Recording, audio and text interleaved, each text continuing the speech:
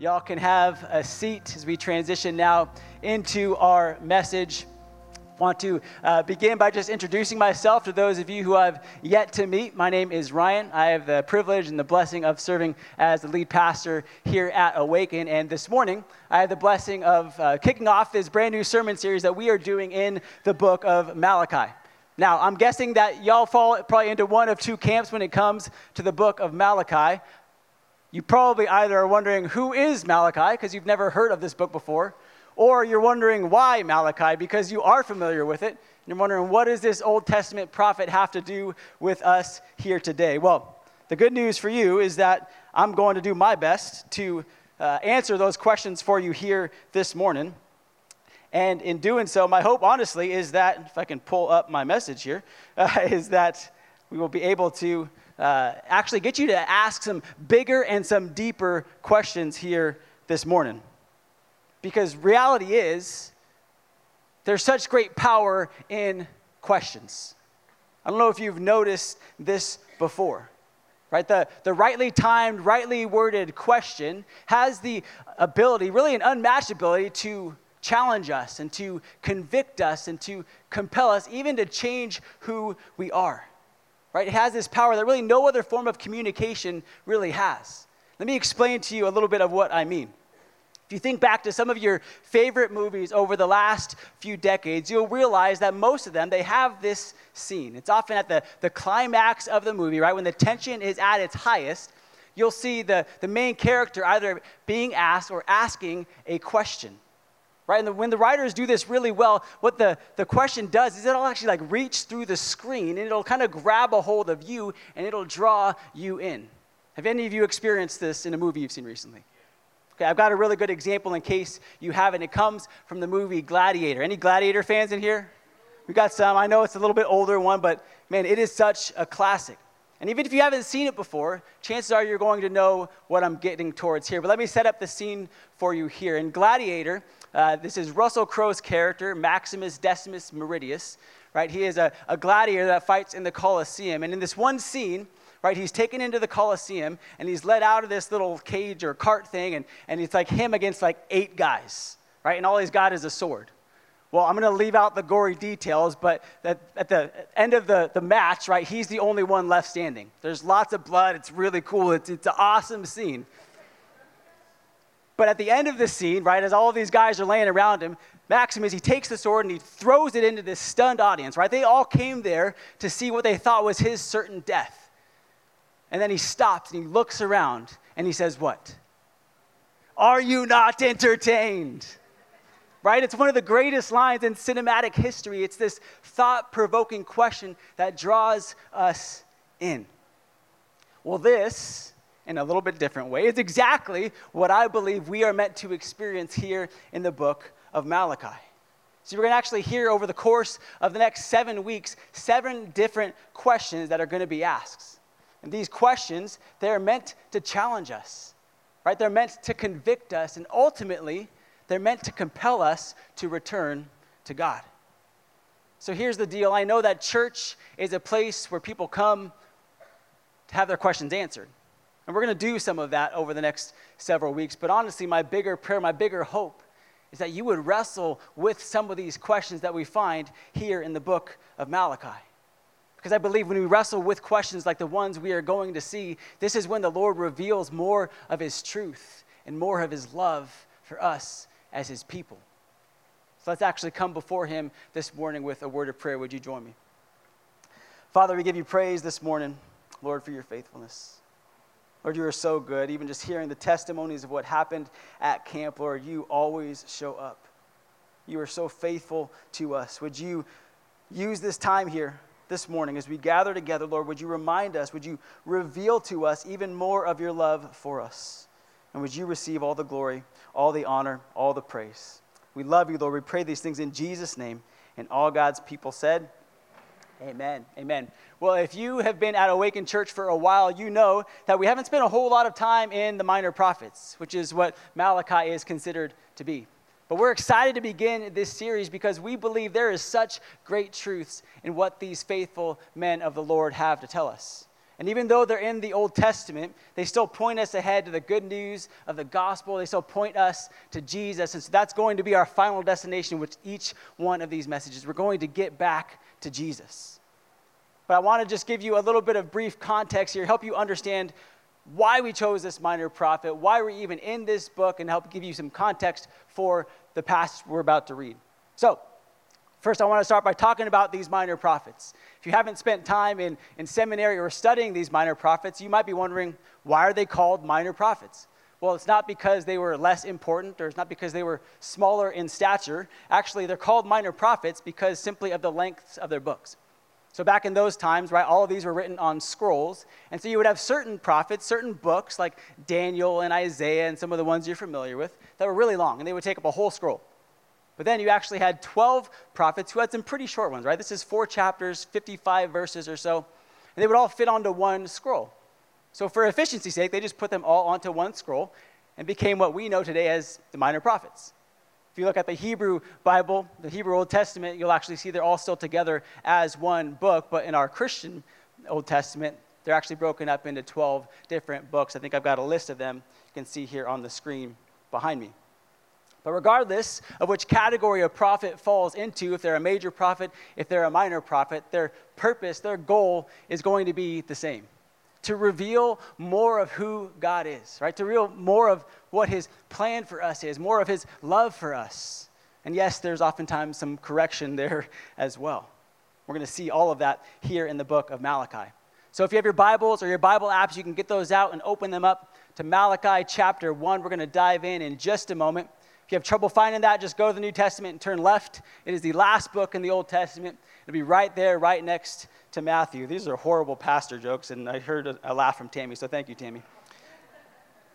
Let me give you a little bit of context as you find your spot there. We're going to start with Malachi himself. Now, the most important thing for you to know about Malachi is that, well, there's really nothing to know about Malachi. Actually, Malachi is the prophet we know least about in the Old Testament. All we know is that he was a messenger speaking on behalf of the Lord. That's what a prophet is, right? In fact, the name Malachi actually means my angel or my messenger. So a lot of theologians actually believe that this might not have actually been his name, since it just means my messenger. It might have been a priest who felt like he had such a convicting word from the Lord, but maybe feared for himself, and so he chose to use what we would refer to now as a pen name. And that actually speaks to the situational context that we find the people of Israel in. Right, because their hearts had grown hardened towards God. They were distant from God. So this was really a volatile time for the people of Israel. And here's why. Let me give you a little bit of the background story. Where we find the Israelites about 100 years after they have returned from their exile, and they're back in Jerusalem, and really their expectations for what they thought they would experience really didn't match up with reality. See, they thought they were going to return to Jerusalem and that the Lord was going to restore them with power and with provision and with prosperity. But they came back and sure, the temple was rebuilt and the walls were rebuilt, but much of the power and the provision and the prosperity that they were expecting, that they were hoping for, was nowhere to be found. The reality is that the rest of their life was still in ruins. They were still waiting on the prophecies of God to be fulfilled. And so they had gotten to the point where they had honestly just stopped trying. Right? This fire that was within them to obey the commandments of the Lord had just grown dim as the distance between them and God grew wider and wider, which is why God steps in to speak through his prophet Malachi. God steps in to speak these reassuring words of love while also challenging his people with words of correction. So that's a little bit of our background. That's a little bit of what we're going to experience over the next 4 chapters, over the 55 or so verses. And I want to encourage you, actually, this book takes like 10 minutes to read. Or if you do on the audio version, it's like 7 or 8 minutes. Spend time in this several times a week over the course of the next 7 weeks. I promise you the Lord is going to bless you with that. Okay, that's enough for the setup. Let's jump into God's word, Malachi chapter 1, verses 1 through 5. Says this, the oracle of the word of the Lord to Israel by Malachi. I have loved you, says the Lord. But you say, how have you loved us? Is not Esau Jacob's brother, declares the Lord? Yet I have loved Jacob, but Esau I have hated. I have laid waste his hill country and left his heritage to jackals of the desert. If Edom says, we are shattered, but we will rebuild the ruins, the Lord of hosts says, they may build, but I will tear down. And they will be called the wicked country, and the people with whom the Lord is angry forever. Your own eyes shall see this, and you shall say, great is the Lord beyond the border of Israel.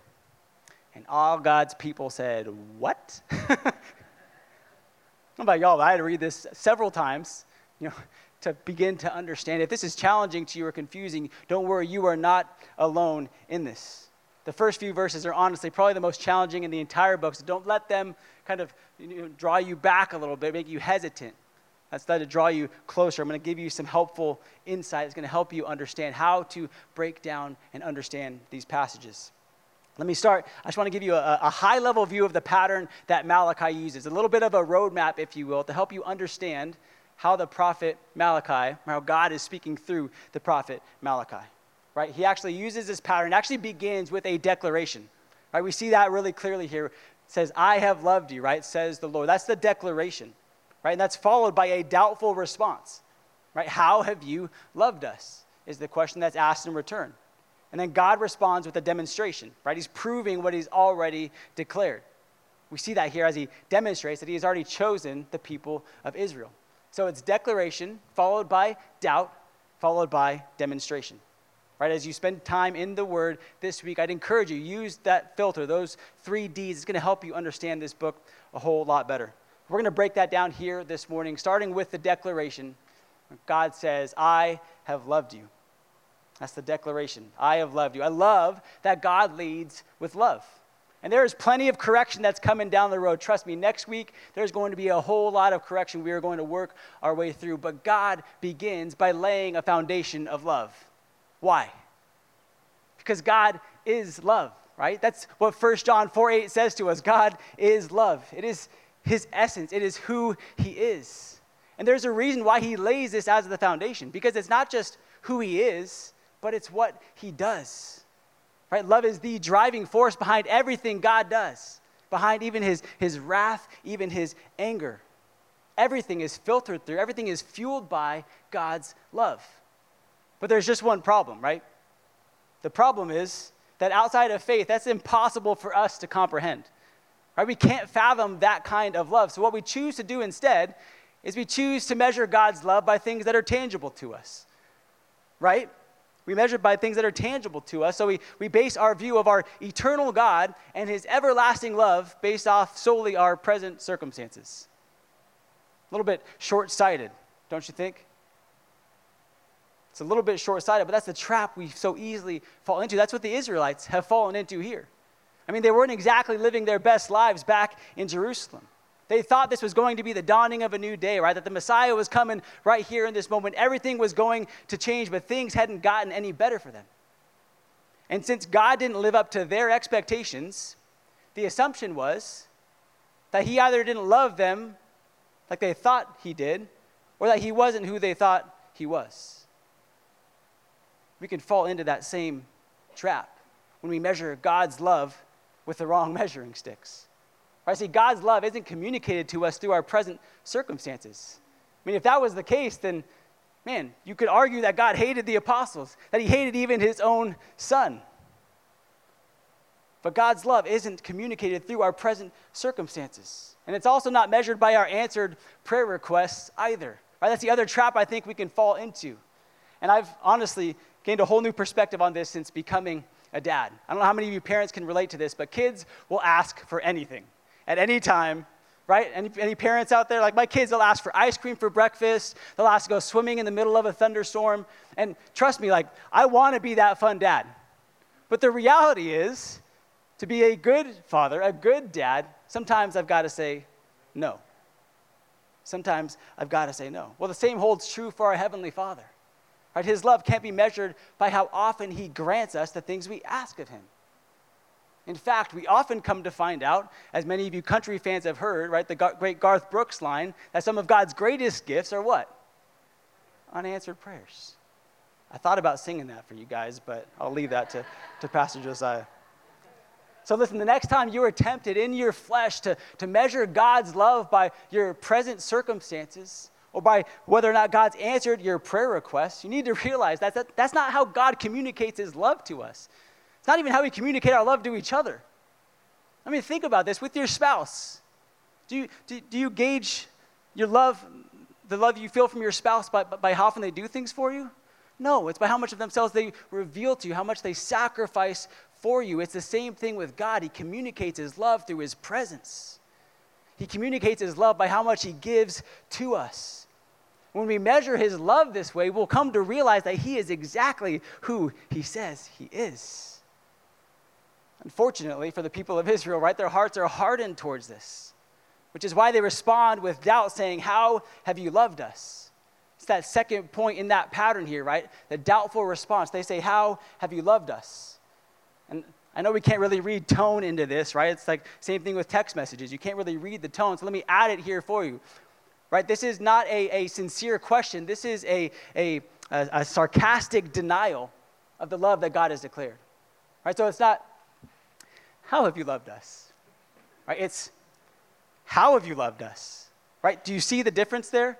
They're coming at it with this like gladiator type energy. There is some anger, some resentment behind this response. Because what ultimately happened is that the enemy used this disconnect between their expectations and reality to sow seeds of doubt. It's the same evil plan he's been doing since all the way back in the beginning, all the way back with Adam and Eve in the garden. What does he do? He leverages the power of a question to sow seeds of doubt in their minds by asking them, did God really say that? Would a loving God really withhold good things from those that he loves? And we all know what happens, right? He sows these seeds of doubt, which quickly grow into unbelief, into idolatry, into sin.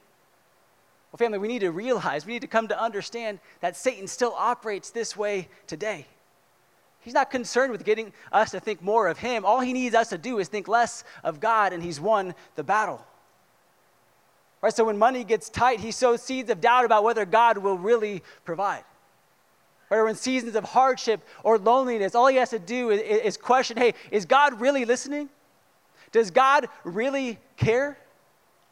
He comes to us in these moments of weakness, and he leverages the power of a question to cause confusion and chaos in our hearts. And that confusion and chaos is meant to undermine the goodness and the grace and the love of God. Man, it's what he's always done, and it's what he will always do. Now, that's the truth. Now, how do we make the spiritual practical? Well, I want to expose what I think is one of Satan's greatest tools that he uses against us. You guys ready for this? A little pastoral insight for you. Satan's greatest tool is not sex, it's not money, and it's not power. It is a simple 2-letter word. If. If. Those 2 letters, well, they have the ability to stoke our imagination, don't they? They can even lead us to great inspiration, but when they are in the hands of the enemy, those 2 letters are only wielded for temptation. Think about the times in your own life, right, when you've been at a low point and you've either thought or you've even said these words, God, if you really loved me, God, if you really knew me, God, if you were really for me. These 2 little letters, they sow seeds of doubt into our hearts. And they put separation between us and God. This one little word is Satan's best way of turning the truth we know in our hearts into doubt. I need you to understand this, family. It is his greatest tool to use against us. And do you want to know how I know this? It's because he even tries this against Jesus. Think about this for a second. Jesus knew with absolute certainty that he was the Son of God. And in Matthew chapter 3, we see this beautifully, right at his baptism. The Spirit descends on him like a dove, and the voice of the Father says, this is my beloved Son. And what happens in the very next chapter? Jesus goes into the wilderness, and what tool does Satan use against him? That same 2-letter word. Check this out, Matthew 4:3. The tempter comes and says to Jesus, if you are the Son of God, command these stones to become loaves of bread. Verse 5, the devil takes Jesus to the holy city, sets him on the pinnacle of the temple, and says to him, if you are the Son of God, throw yourself down. And the third time in verse 9, the devil shows Jesus all the kingdoms of the world and says, all these I will give you if you will fall down and worship me. What I want you to see is that Satan tempts Jesus the same way he tempts you and he tempts me, by leading us to doubt the things we know to be true. It's what he's always done. It's what he always will do. Well, I believe this is a word for all of us here this morning. I believe this word is specifically for each of you here this morning, our students. You're 2 days back from camp, and the enemy wants you to doubt the things that you heard. The enemy wants you to doubt the things that you experienced. Some of that may have already happened. But the truth is, the same God who met you down at Camp Zephyr, he can meet you here today. He can meet you tomorrow. He can meet you every single day because he is always available to you. He will never leave you. He will never forsake you. The enemy may want you to believe otherwise. But that love, that presence you felt down at camp, it is not conditional. It is not circumstantial. It is unconditional. It is eternal, and it is guaranteed to those of you who are in Christ. If you want to know how you can face that temptation, Jesus gives you the roadmap. Do you know how Jesus responds to those 2-letter words? When Satan tries to sow seeds of doubt into their mind, Jesus comes back to them with what? With God's word. He ignores that word from Satan, and he responds with the word of God. So if you want to combat that doubt that the enemy is trying to sow into your minds, man, pour into God's word. Let those words take root in your heart. You'll be able to respond to doubt with truth. Listen, we've heard the Lord make his declaration of love for his people. We've heard their doubt-filled response, but God isn't going to leave them there. He never leaves us there because he demonstrates his love for us. Like the good and gracious Father he is, he doesn't just leave us to our own minds. He says, I'm going to put this on display for you. And he does that here by reminding the Israelites that they have been chosen. Look with me again, Malachi 1, verses 2 and 3. After the people say, how have you loved us? The Lord responds by saying, is not Esau Jacob's brother? Yet I have loved Jacob, but Esau I have hated. I have laid waste his hill country and left his heritage to jackals of the desert. Now, just in case you're not familiar with the Old Testament, let me just give you just a really brief summary of what he's talking about here. Because this question from God, it's not a rhetorical question. Esau and Jacob, they are indeed brothers. In fact, they were twins. And in those times, the older son was the one that received the blessing. It was always the younger son that would serve the older. But before these boys were even born, the Lord comes to their mother Rebekah and says that the older will serve the younger. God was reversing the order before they were born. So before these boys could do any good, before they could do any bad, God chose the younger twin. He chose Jacob to be the father of his chosen people. So God demonstrated his love for his people by reminding them of the way in which they were chosen. That it had nothing to do with them, it had everything to do with him. Y'all with me so far? Okay. But I'm guessing, right, if you heard this earlier on or even just now, you're wondering probably a couple of questions, right? Does God really hate people? And why would he choose some and not others? Now, these are hard questions to ask. And to give you a full answer would take a lot longer than I have right now, but I'm not going to avoid these topics because honestly, these are two things that are really major hindrances for people in coming to Christ and in coming to know the Lord. So we're going to do our best in the short time we have to answer these, starting with this concept of hate. Now, I know that the word hate has become a 4-letter word in our society, and there's a good reason for that. And so I get why this would set off alarms in your mind, right? When you hear this word, like, wait, God hates? But I want you to look at the context of Scripture, because what we'll see is that God isn't using this word to describe like a human passion of hate. What he's using this to describe is a contrast in his priorities. In other words, God's not communicating contempt towards Esau. Right? He's not communicating like abandonment of him. Scripture actually tells us that Esau was a blessed man. What God's doing is he's using this dramatic language to say that by comparison to how much he loves Jacob, it looks like hate to Esau. Y'all with me so far? Jesus, Luke 14:26. Some of you have heard this before. He says, he who does not hate father and mother, wife and children, brothers and sisters, yes, even their own life. He who does not hate all of that, such a person cannot be my disciple. Well, now, Jesus isn't saying that you have to go and hate your family for no reason. That's not the expectation. Only that we should love him so much that it looks like hate everything else. Right? Or to give you a more like modern day example, if you guys watch romantic comedies, this is when the guy comes to the girl and says, I don't care about anyone. I don't care about anything else. All I want is you. Of course he cares about other things, right? Cared about that other girl just a minute ago, but sorry, getting off topic. Okay.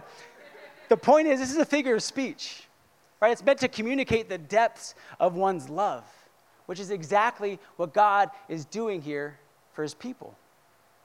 So that addresses some of the challenges around that word hate. But what about the idea that God has chosen some people and some are left on the outside looking in?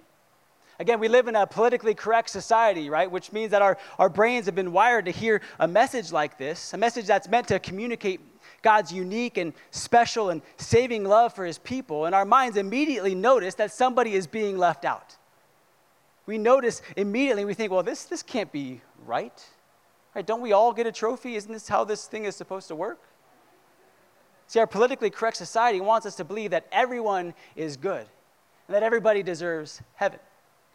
But a biblically correct perspective says that actually, no, none of us are good. That everybody actually deserves hell, but that some of us get grace. And if you think this is offensive, well, I'm sorry, but it is. You know, Christians today will try to hide the offensive parts of the gospel because they don't want to upset people, right? They don't want people to feel left out. They want people to feel uncomfortable. But to hide this truth is actually to neglect the good news of the gospel. See, the irony is that in the long run, the most offensive thing you could do is to withhold this truth from somebody and let them go on thinking that they're living their lives, that they can earn their own way into heaven. That is the most offensive thing that we can do. While none of us may have the answer on who God has chosen and when he chose them, we shouldn't let that distract us from the most important truth here, that it is by grace alone, through faith alone, in Christ alone, that we have been saved. See, this whole thing is called the doctrine of election, and if you've been in Bible classes, you know there is tons of debate around this. But I don't really care about the answer to that, because all I know is what the great revivalist preacher Jonathan Edwards once said, that I contribute nothing to my own salvation except the sin that made it necessary. What God is telling his people as he demonstrates his love is that his grace is not contingent on our performance of him, but on his pursuit of us. Do you see the heart of God in this family? Do you see his mercy? I love this quote from the great C.S. Lewis. He said, "What a mercy it is that it is not your hold of Christ that saves you, but his hold of you." And in this grace, in this mercy, we can find a security that unlocks everything for us. God knows that, and that's why he says with confidence in verse 5, "Your own eyes shall see this, and you shall say, great is the Lord beyond the border of Israel." So as I invite the band back up now, I want to just ask you a question. When you hear the words of the Lord spoken through the prophet Malachi, when they reach through the text, kind of like that movie question reaches through the screen, when you hear the words of the Lord saying, "I have loved you," do you find security in that? Do you find peace in that? Or are you still struggling to believe that it's true? Can you trust those words from the Lord, or do they still lead you to doubt?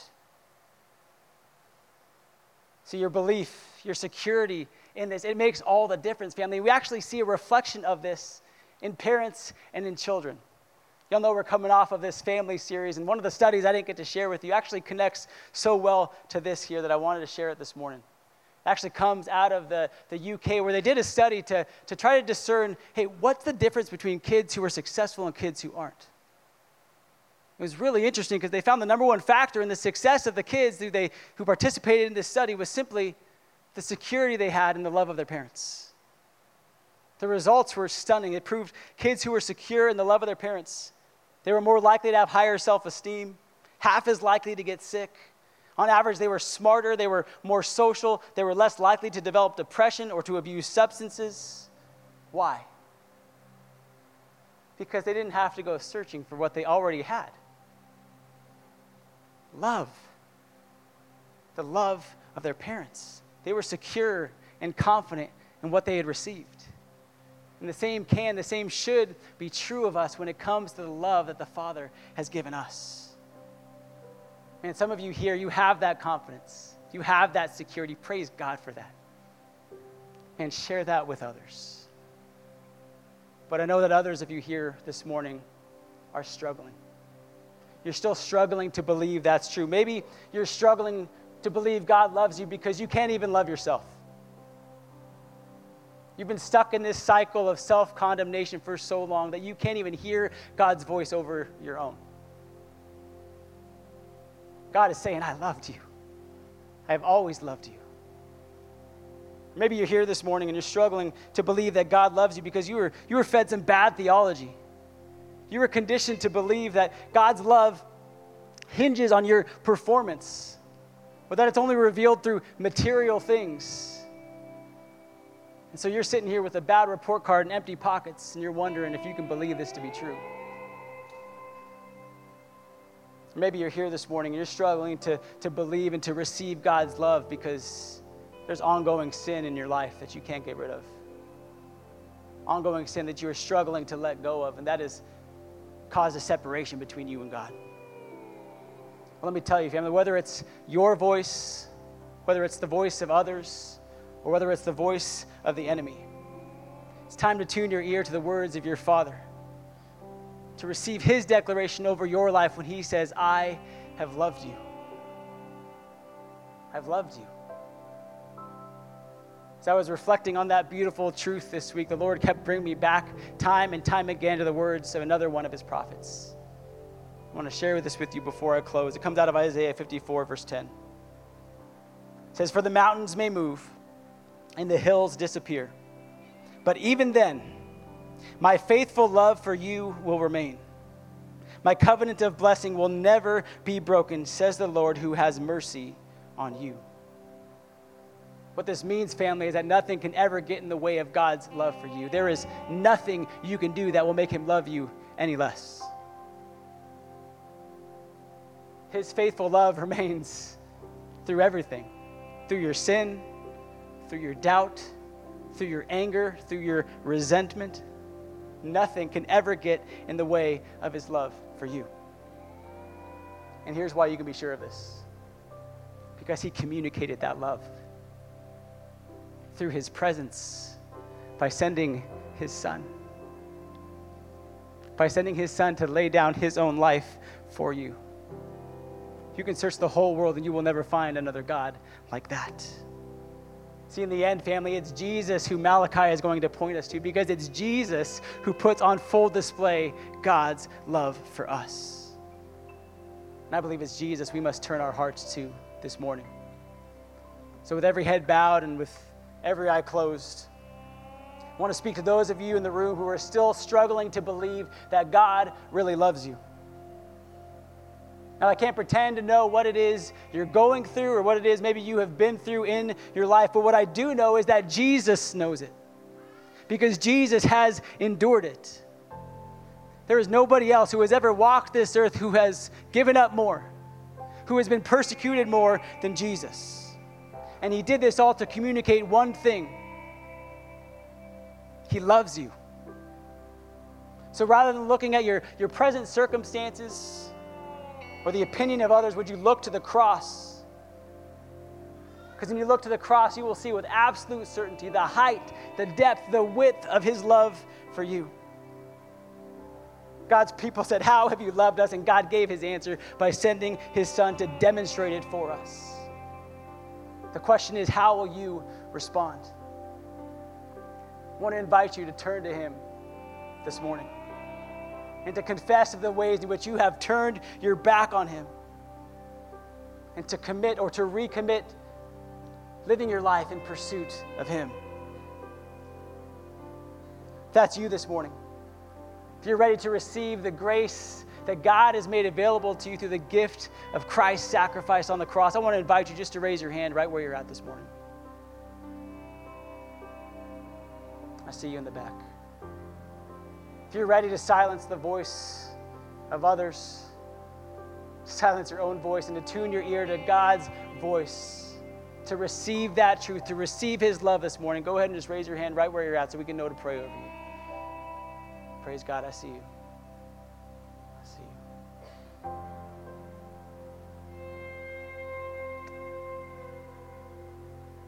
Father, there are no words. There are just no words to describe how much we love you. But I guess that makes sense because there's no words to describe how much you love us. I pray this morning for my brothers and sisters who raised their hand that this would be a moment in their own lives, Lord, that they will look back on and remember this is the moment where I turned back to you, where I gave my life to you, and I live the rest of my life in pursuit of you. Lord, we are so undeserving of your love, but we praise you. We thank you for your grace. We pray this in Jesus' name. Amen.